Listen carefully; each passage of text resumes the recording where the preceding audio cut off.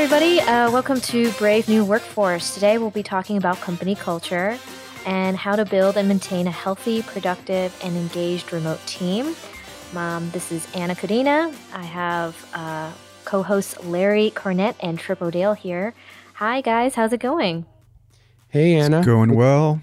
Yeah, it's going well. It's a little rainy here in Seattle today, but it's a Friday. We're excited. Nice. Woo-hoo. And we also have a special guest, Valerie Liberty. Hi, Anna. Thanks for inviting me. Hi, guys. I'm excited to be here. It's been a long time. We worked together a long time ago when we were at Adobe, when she was the chief of staff for the design group that I was working in, sort of the lead, which really translates to cruise director and lead cheerleader and head of culture for a gigantic herd of cats that nobody wants to believe that everybody's a snowflake and everybody wants to believe they're special. And Val's job was to make sure that everybody was happy and engaged, and it's a very hard job.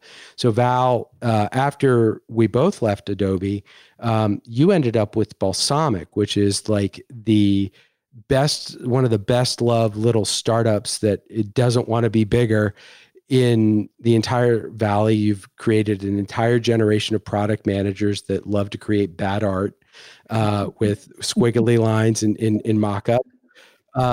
Tell us a little bit about your journey, how you got here, and tell us a little bit about Balsamiq. Yeah, well, first of all, those squiggly little lines, we like to call it a look no one is afraid to criticize, right? So, yeah, if you remember, Trip... We're all silently judging your squiggly lines just from design, I just want to tell you. I welcome it. I'll take it on the chin. If you remember, it was like 100 years ago that we worked at Adobe, which was a spinoff, a combination with Macromedia. And when I was at Macromedia, I had the only digital camera in the building, and they were like $600, and I kept it locked up in my file cabinet. But at the end of the day, I would walk around and take pictures of all of the whiteboards and send them to the different PMs or engineering managers to make sure that they captured that design and all of that iteration. So I fell in love with my genius partner, Peldi, who is our technical founder. And he had come to San Francisco from Italy to learn how to make a software company and decide if he could possibly replicate the Valley in his hometown of Bologna. So as things are changing... Spoiler, was he able to replicate the Valley, and would you want to? We all learn. Every breath is a moment, and we learn every day. So he replicated the great parts of the Valley and what we needed for a good tool in software design, and highlighted a phase of software design that a lot of people skip over. And that was the beginning of this little experiment. And so, as Trip said, my background is in early childhood education, child psychology, and international politics.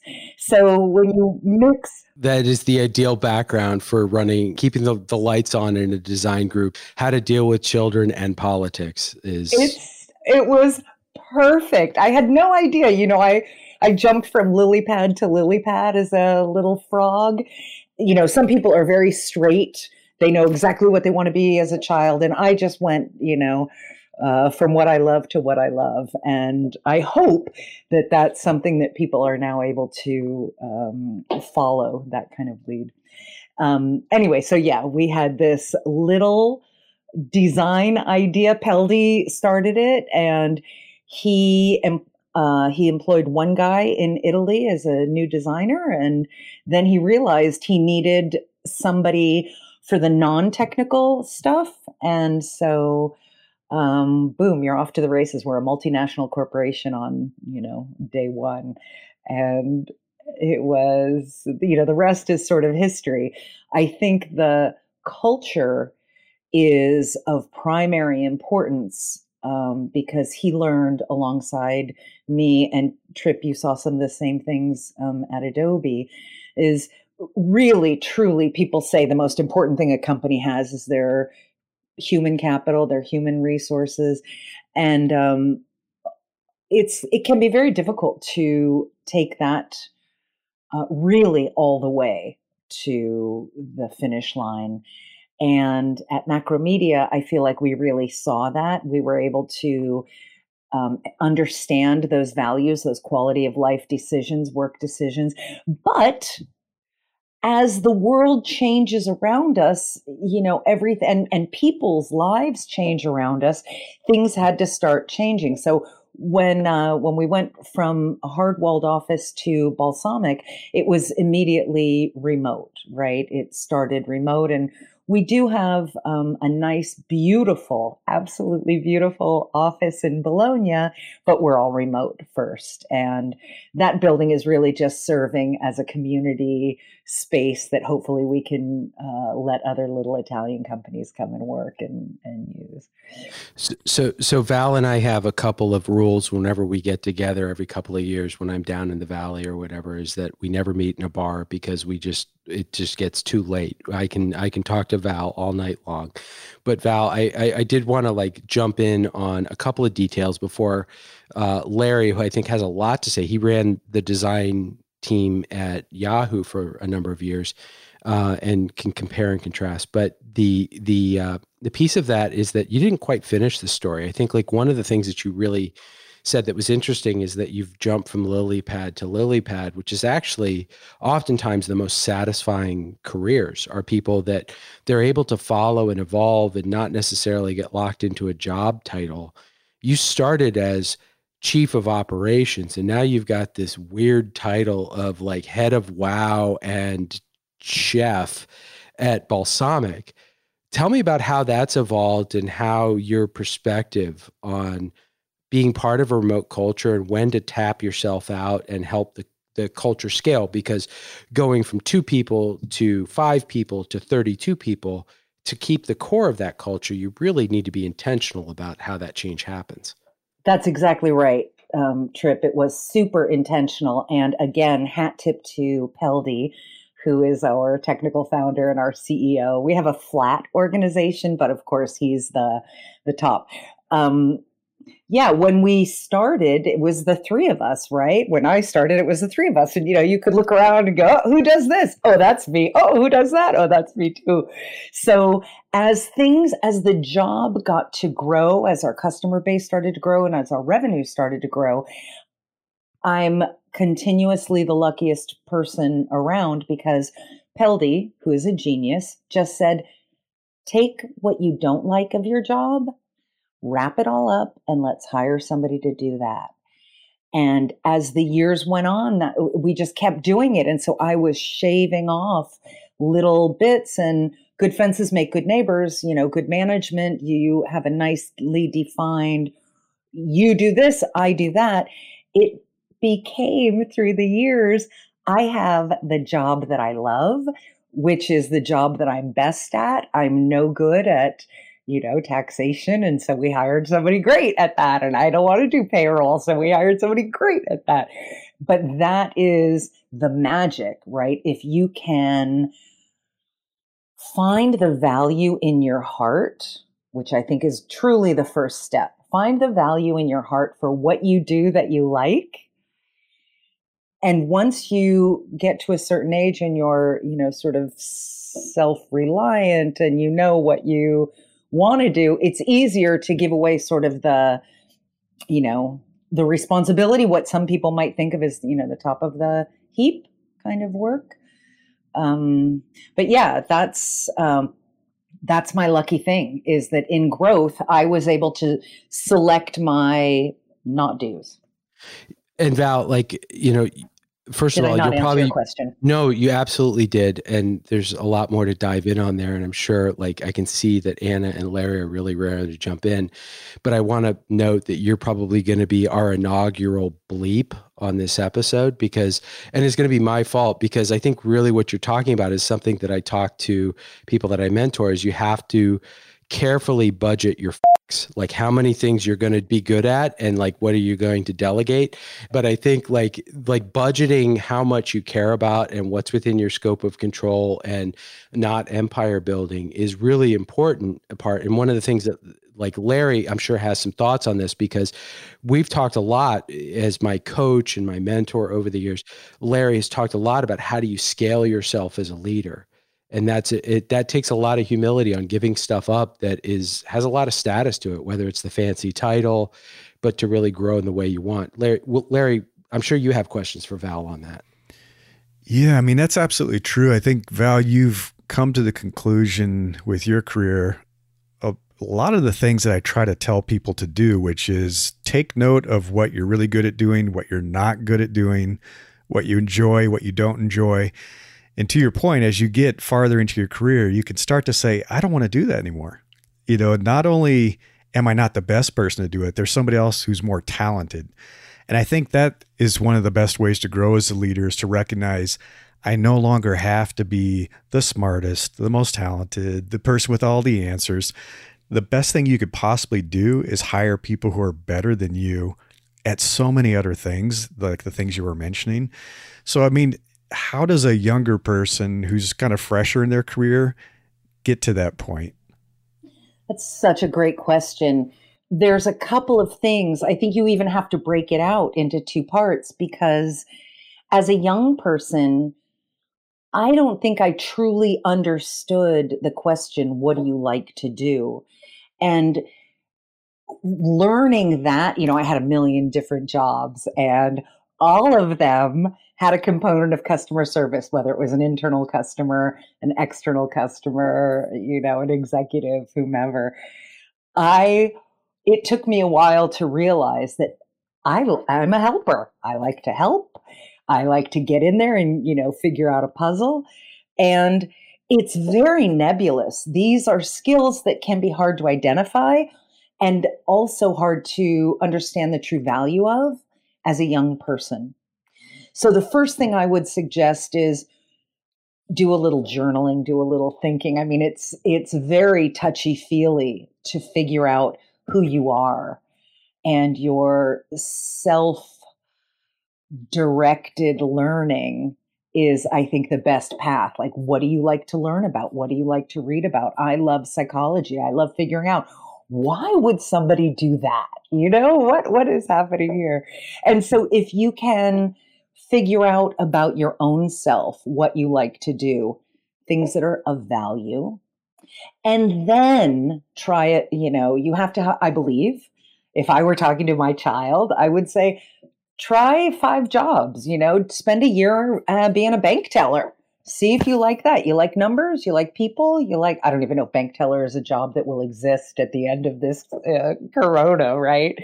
But there are things that you can find in yourself and in your skill set that somebody will probably want to pay you for.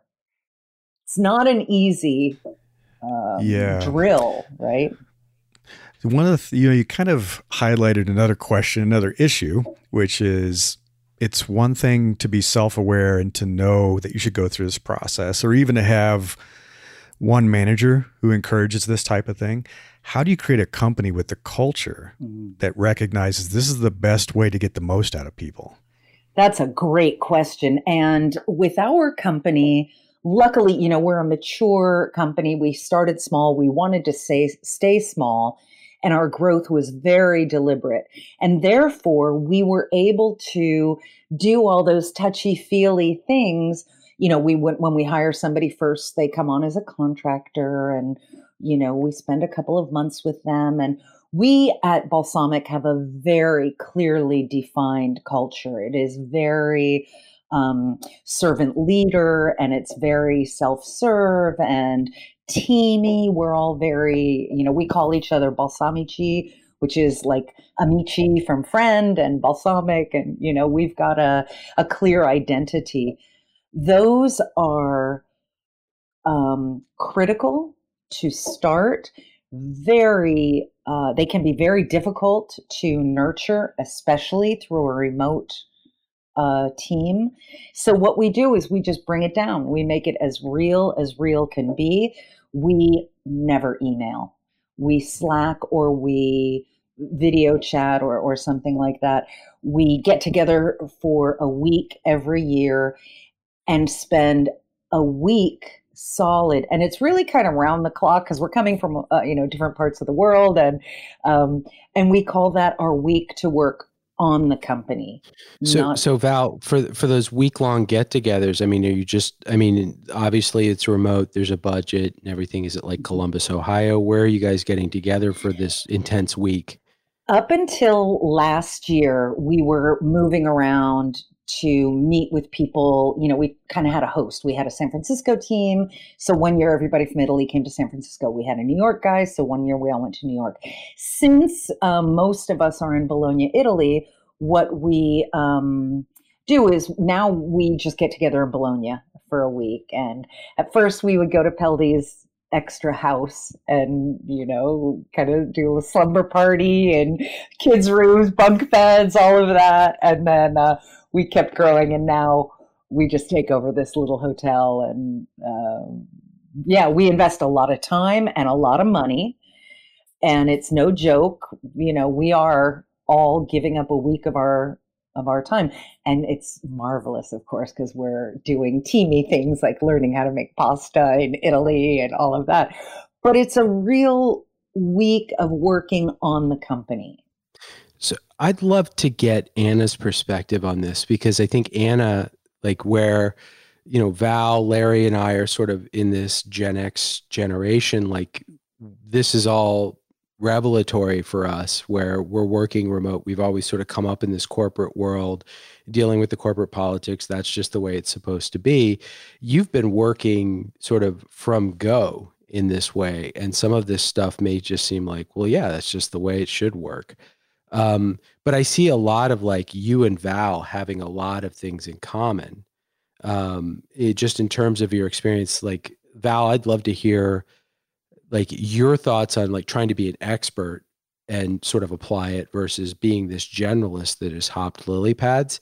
And then Anna, what are the challenges that you see in trying to, like for somebody who's incredibly talented, try to scale this career remotely from like, I'd love to see you guys bookend that challenge.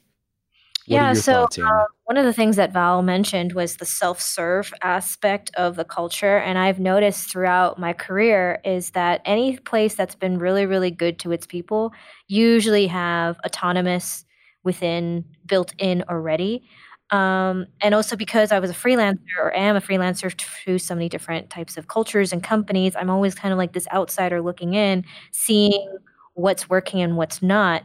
And one of my favorite things to do is just try to find the most like jaded, cynical employee there and like pick their brain as to what's not working.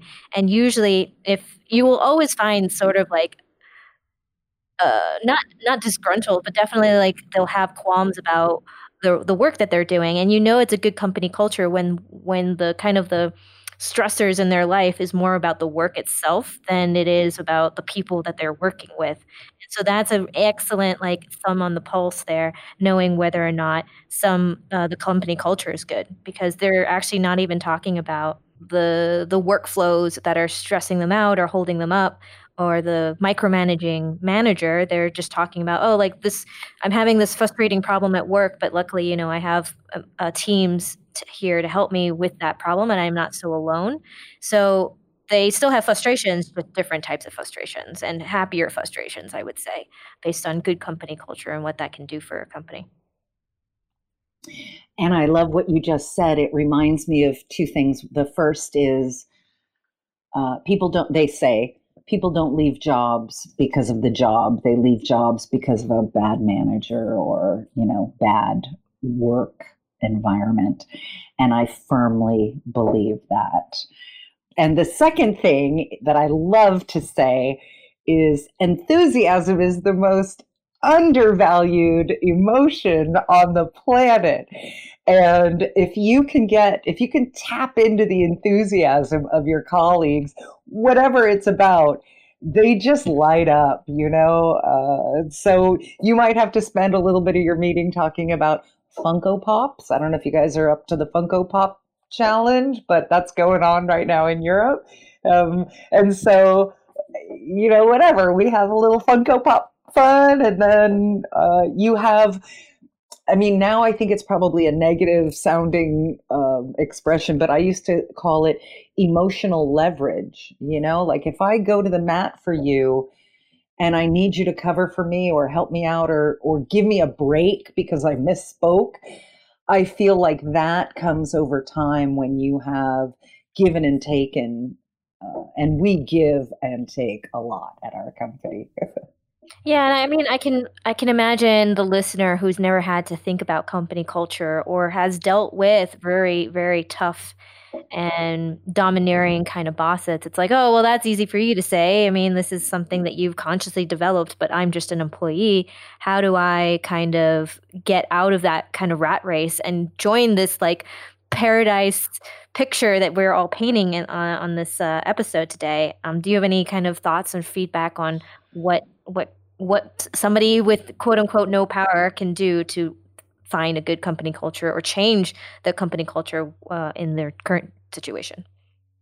Yeah, I get this question a lot, and I don't know if it's my hard head, my experience, but or just the way my intellect, the way I look at life, but I feel like I own my surroundings, and if they're suboptimal, it's part of my responsibility, at least my responsibility to myself, to make an effort. I own at least half of it. I'm amazed at this point in my life when people always say, attitude, it's all about your attitude. And I cannot believe it, but I am here to tell you it really is about your attitude. I mean, you can work in a very bad place, and I have worked in some very bad places, and it's all about why am I here? What I spent 1 year when I left Adobe and before I went to Balsamiq, I spent 1 year in a job that was horrible. I knew walking in it was going to be a horrible job. I knew that I wasn't going to stay there a long time, but I could ride my bicycle there. So I spent 1 year, and I just put that into my package, right? What does my entire compensation include?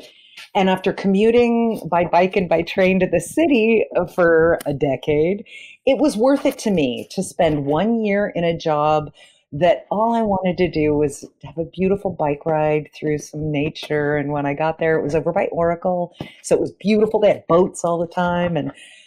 But I hated the job. There was nothing about it that was for me or using my talents.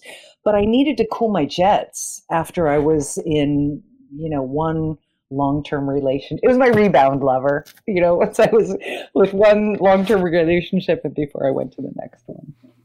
Yeah, I was just going to say that when I work with clients, I'm a career coach. I say, look at your entire compensation as all the factors associated with that company, with that boss, with that job, because it's not just about the money and the stock. It's not even just about the perks.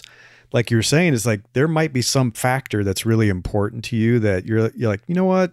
That boss isn't the greatest, but I'm going to learn a lot at this job, or I'm going to move into an industry that's going to be a stepping stone for me that will get me to the next job. And so it is a different strategic way to think about the career moves that you make, to think, how do I look at all the different facets of that compensation to make a good decision? And Trip, I know you've been in some of these situations too, where you've had to make some trade-offs. Yeah, but I haven't been as smart about him as Val, or let him roll off as well.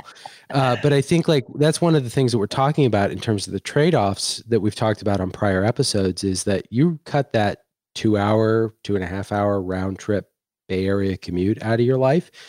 That equates to 50 plus days a year of extra vacation, right? You've divide that out into 8-hour work days. You're getting a massive raise when you take a job that's a lateral that allows you to get that much more into your life. It's really about people talk about work-life balance, but they never talk about the ratio. This kind of like makes it a little bit more of a 50-60 or a 60-40. But I think also one thing I wanted to loop back on was, Val, your comment on attitude is that one of the superpowers for you that I've always admired, like we didn't work together that long, but we've been friends like 13 years. Right, Like right. you're always constant, like we've talked to one another, and it's like we always just catch up. You have, like, if they talk about multiple intelligence and emotional intelligence, and like in an emotional intelligence fashion, you're a genius, because I've never seen somebody be able to say the things that you say and get away with it and have everybody in the room laughing.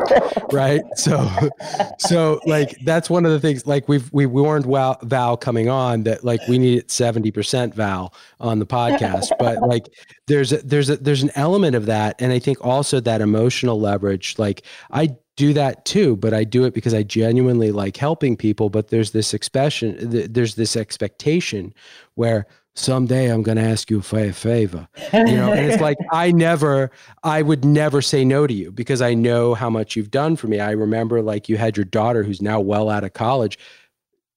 Her first babysitting gig was with my daughter, and it was like those sorts of connections, like, that last an entire career. Career is built on those connections. What do you think of that?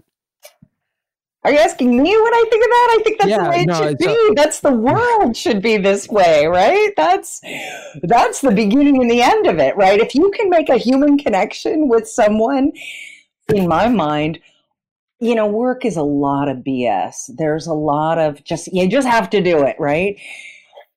And that's why they call it work, right? But if I can, again, it's that payment that I get out of it. If I can get to hold your baby, are you kidding? That's like, win. I win. That's a good week. And also, Trip, I want to go back to what you were saying about the time that you save from not being a commuter. I completely retook baths and stories, because when I was commuting, it was 2 hours. Is that Maeve? Look at that baby Maeve. You guys have probably seen a Maeve. I've got Maeve on camera here. Maeve was, I think, about 12 months when Val's daughter, and this is the first time she's seen her live. So that's Valerie. Hi, Maeve. Hi, beautiful. You ginger. Yeah, you're like, I think we are at such a crossroads right now between merchants changing how they work. If you can find the humanity, it's so simple. It sounds so stupid. People are like, oh, another podcast about humanity. But I'm here to tell you, as God is my witness, the truth is your life is just better if you look somebody in the eye and remember they're somebody's brother. Yeah, I would just like to make kind of a note that when you're in a very terrible job, it can feel like you're drowning. And I can totally understand, like, listening to Val being like, well, it's just, she's so happy, and of course it's going to work out for her, but, that's not going to apply to me. How does one get a positive, go lucky kind of attitude? Like, how did you kind of find your way through that when you're doing dead end jobs and jobs that just were absolutely terrible? I mean, I've also been in terrible jobs too. And so it's kind of like, I think it's a right of privilege, or a badge of privilege at one point, to just go through a terrible job. But it's kind of like getting out of that. It can seem so daunting, or you're just drowning, you got to pay bills, you got to do this, and you got a manager that sucks. There is no arguing with the fact that a toxic environment is not good for you. It's not good for your health. It's not good for your future. It's not good for anything, right?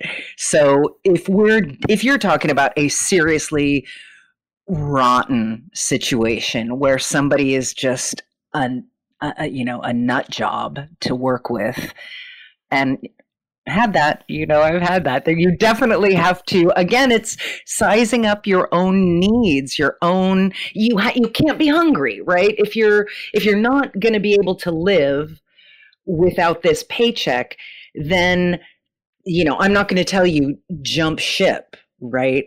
But you have got to figure out your own psychological tool belt that will allow you to make it through a day without thinking that the situation is you or that person's behavior is yours, right? I'm a big fan of fill your backpack with all your tools that you need to take care of yourself. Yeah, I was just going to say, I mean, what you're talking about resonates so strongly with the message that I try to tell people in their own careers is get so good at what you do that you have options, that you get to determine how people treat you. And we've all had bad bosses. And when I was younger, I put up with a lot of garbage from bosses, but then I got pretty good at what I do. And I remember speaking with one boss, and I said, I don't have to put up with this. I said, I can walk out the door and have a job tomorrow. I'm here because I want to be, but I'm going to tell you, I'm not going to let you scream at me and curse at me. It's like, this has got to change. You took the words right off of our corporate, what do we call them? Our values, our corporate values. And one of them is be so good they can't ignore you. Right? That's a Steve Martin quote from way back. But the idea there is exactly what you said. If you are so good at your job and your personal boundaries, and that is how people treat you, how you think of yourself when you're at work, et cetera, et cetera. That's, for me, that's the winning combination. I have a little superiority complex, though, so it's easy for me to jump out. So I think pivot a little bit from the conversation. Like, how does somebody find a good work culture? Because sometimes, you get to the pearly gates, it all sounds super great, and then the moment you enter into this work environment, you find the disaster, the tsunami, everything's leaking, and you're sinking ship.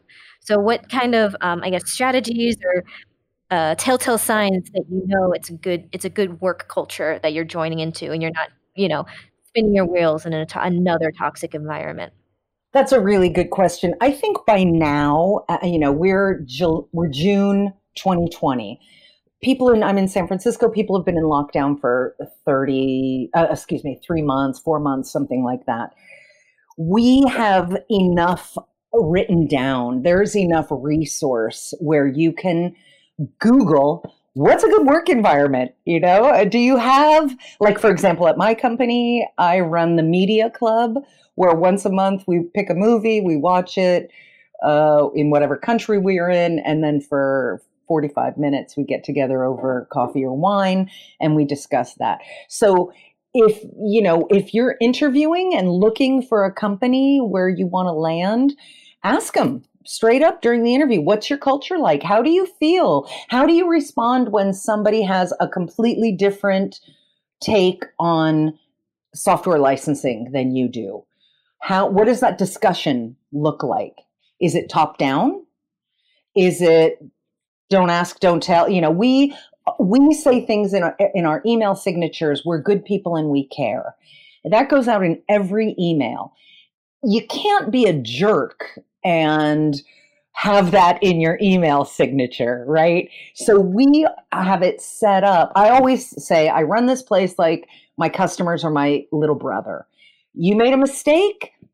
Let me help you. I'm on your team. We're not here for the price of our software. Our mission is to help rid the world of bad software. And so if you're joined with us on that mission, the money can be secondary or the purchase can be we want you to use the best tool. It might not be our tool. So that's why we've got a whole resource part of our website that shows here are some other software applications that you should consider because ours might not be the best, etc.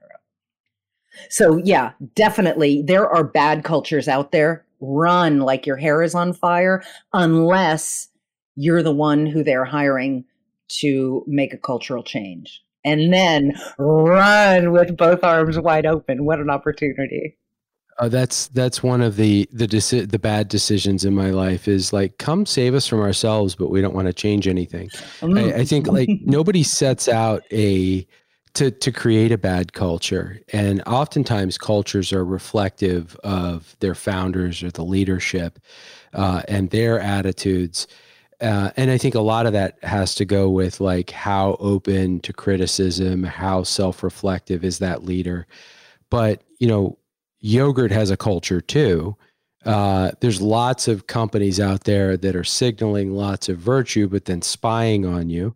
talking about their inclusion, but they're having to cherry pick who shows up in their corporate propaganda on their hiring site.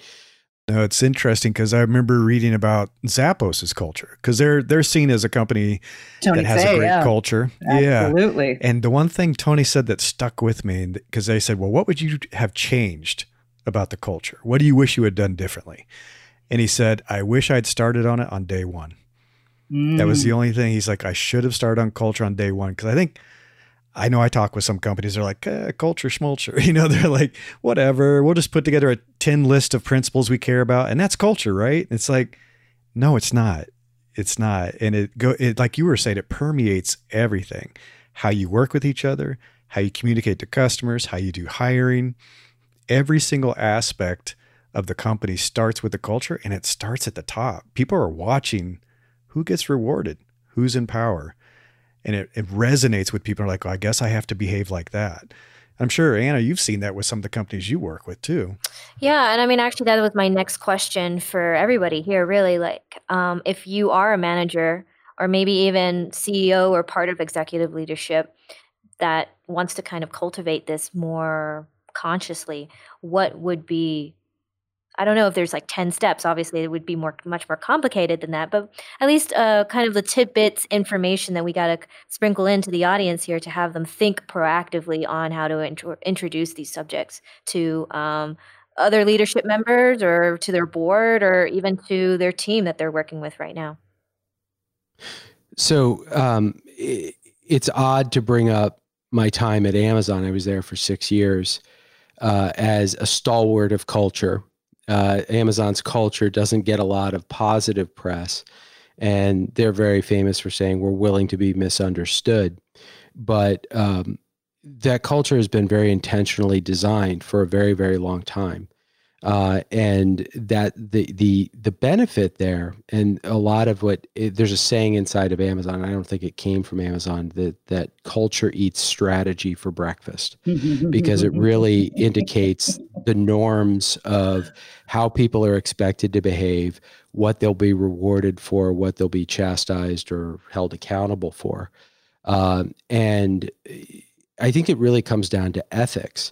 Ethics are the things that you live by, the principles that you live by. And one of the things that I really admired about being at Amazon is their 14 leadership principles were how we talk to each other on a daily basis. If somebody wasn't moving, it's like, I need to see some bias for action.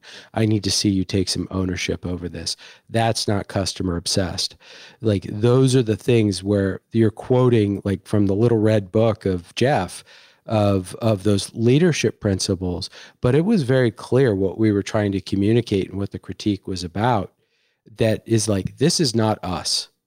We don't necessarily care about what Wall Street cares about. We don't care about like what our vendors care about. We care about what our customers care about and servicing them.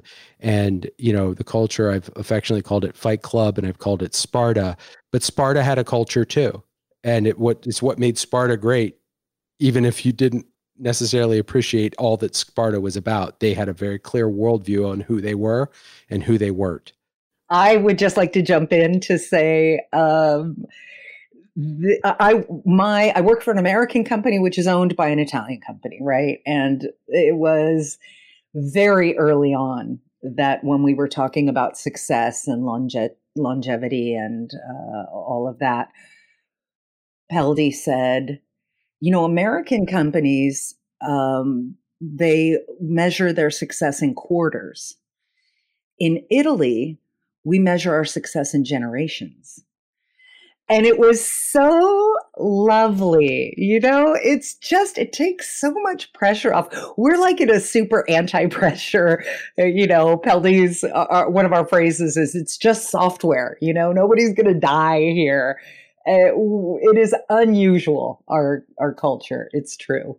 It's so refreshing to hear how your founder thinks about things, because I think it's so much about how the founder establishes what the culture is going to be like. And, Anna had kind of talked about, well, how does somebody find a good culture? How does someone create a better culture?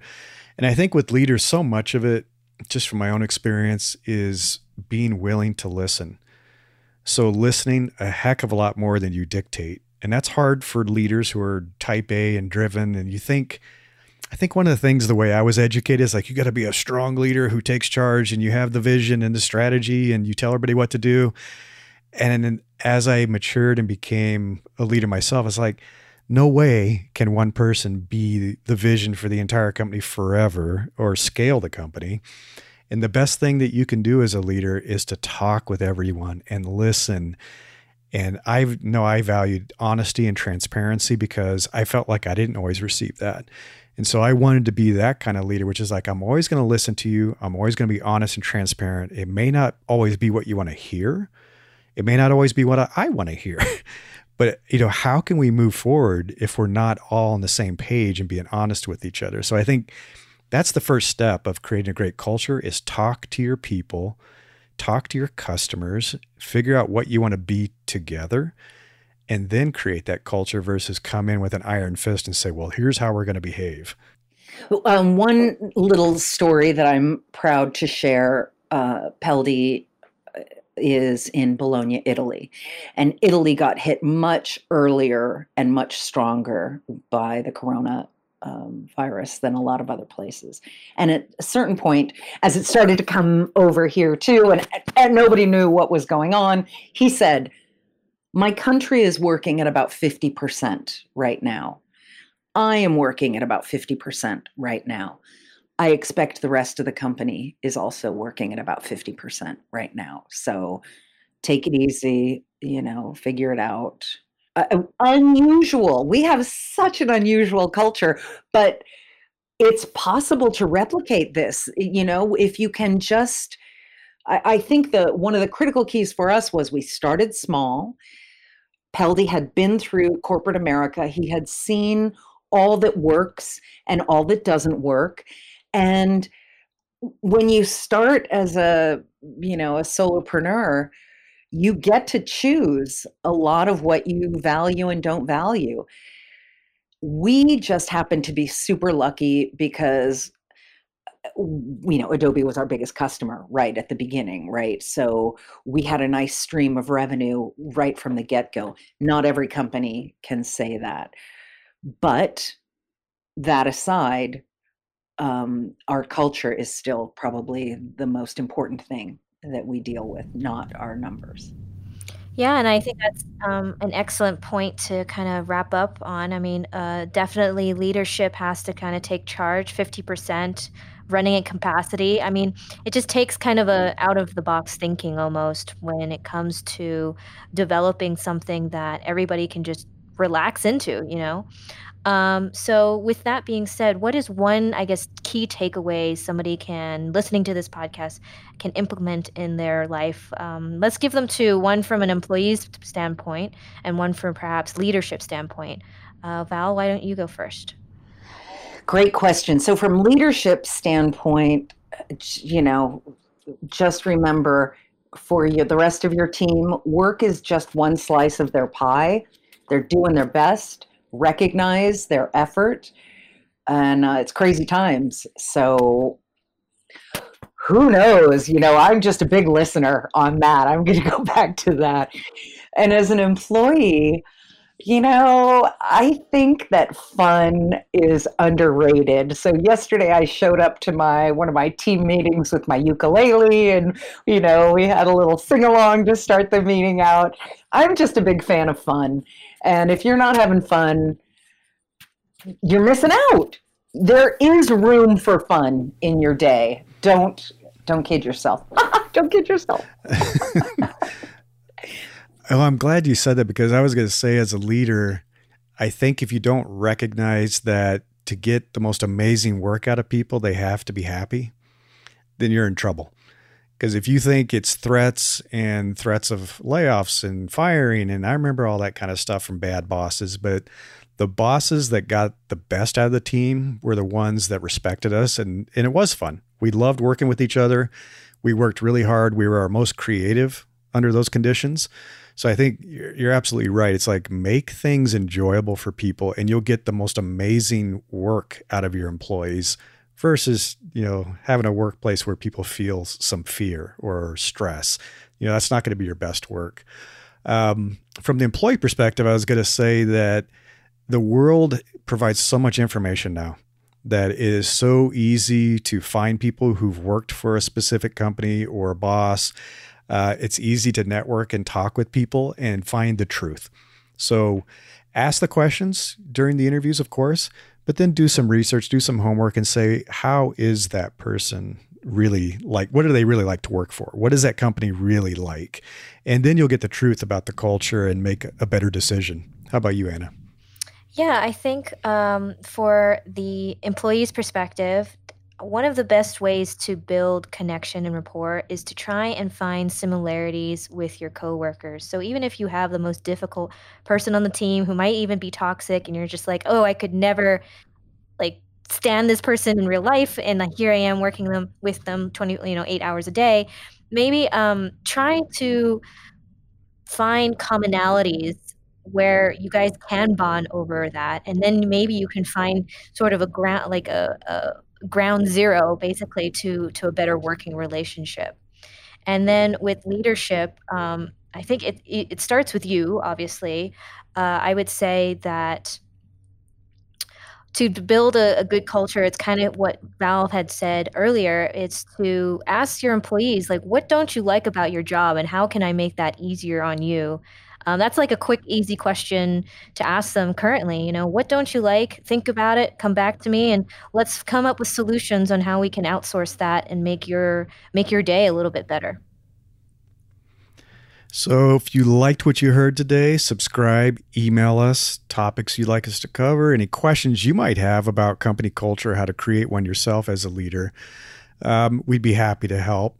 Val, thank you so much for spending time with us today. Employee number 2 of Balsamiq. I mean, impressive. And I love what you guys are doing with the culture there. And I love how you're running it. It sounds wonderful. Thank you so much for having me on. This was so great. Great to run into my old friend Trip. So nice to meet you guys. Anna, thank you so much for helping put this together. And if you want to stay updated on future episodes, just go to thebraveworkforce.com or bravenewcompanies.com. Thank you.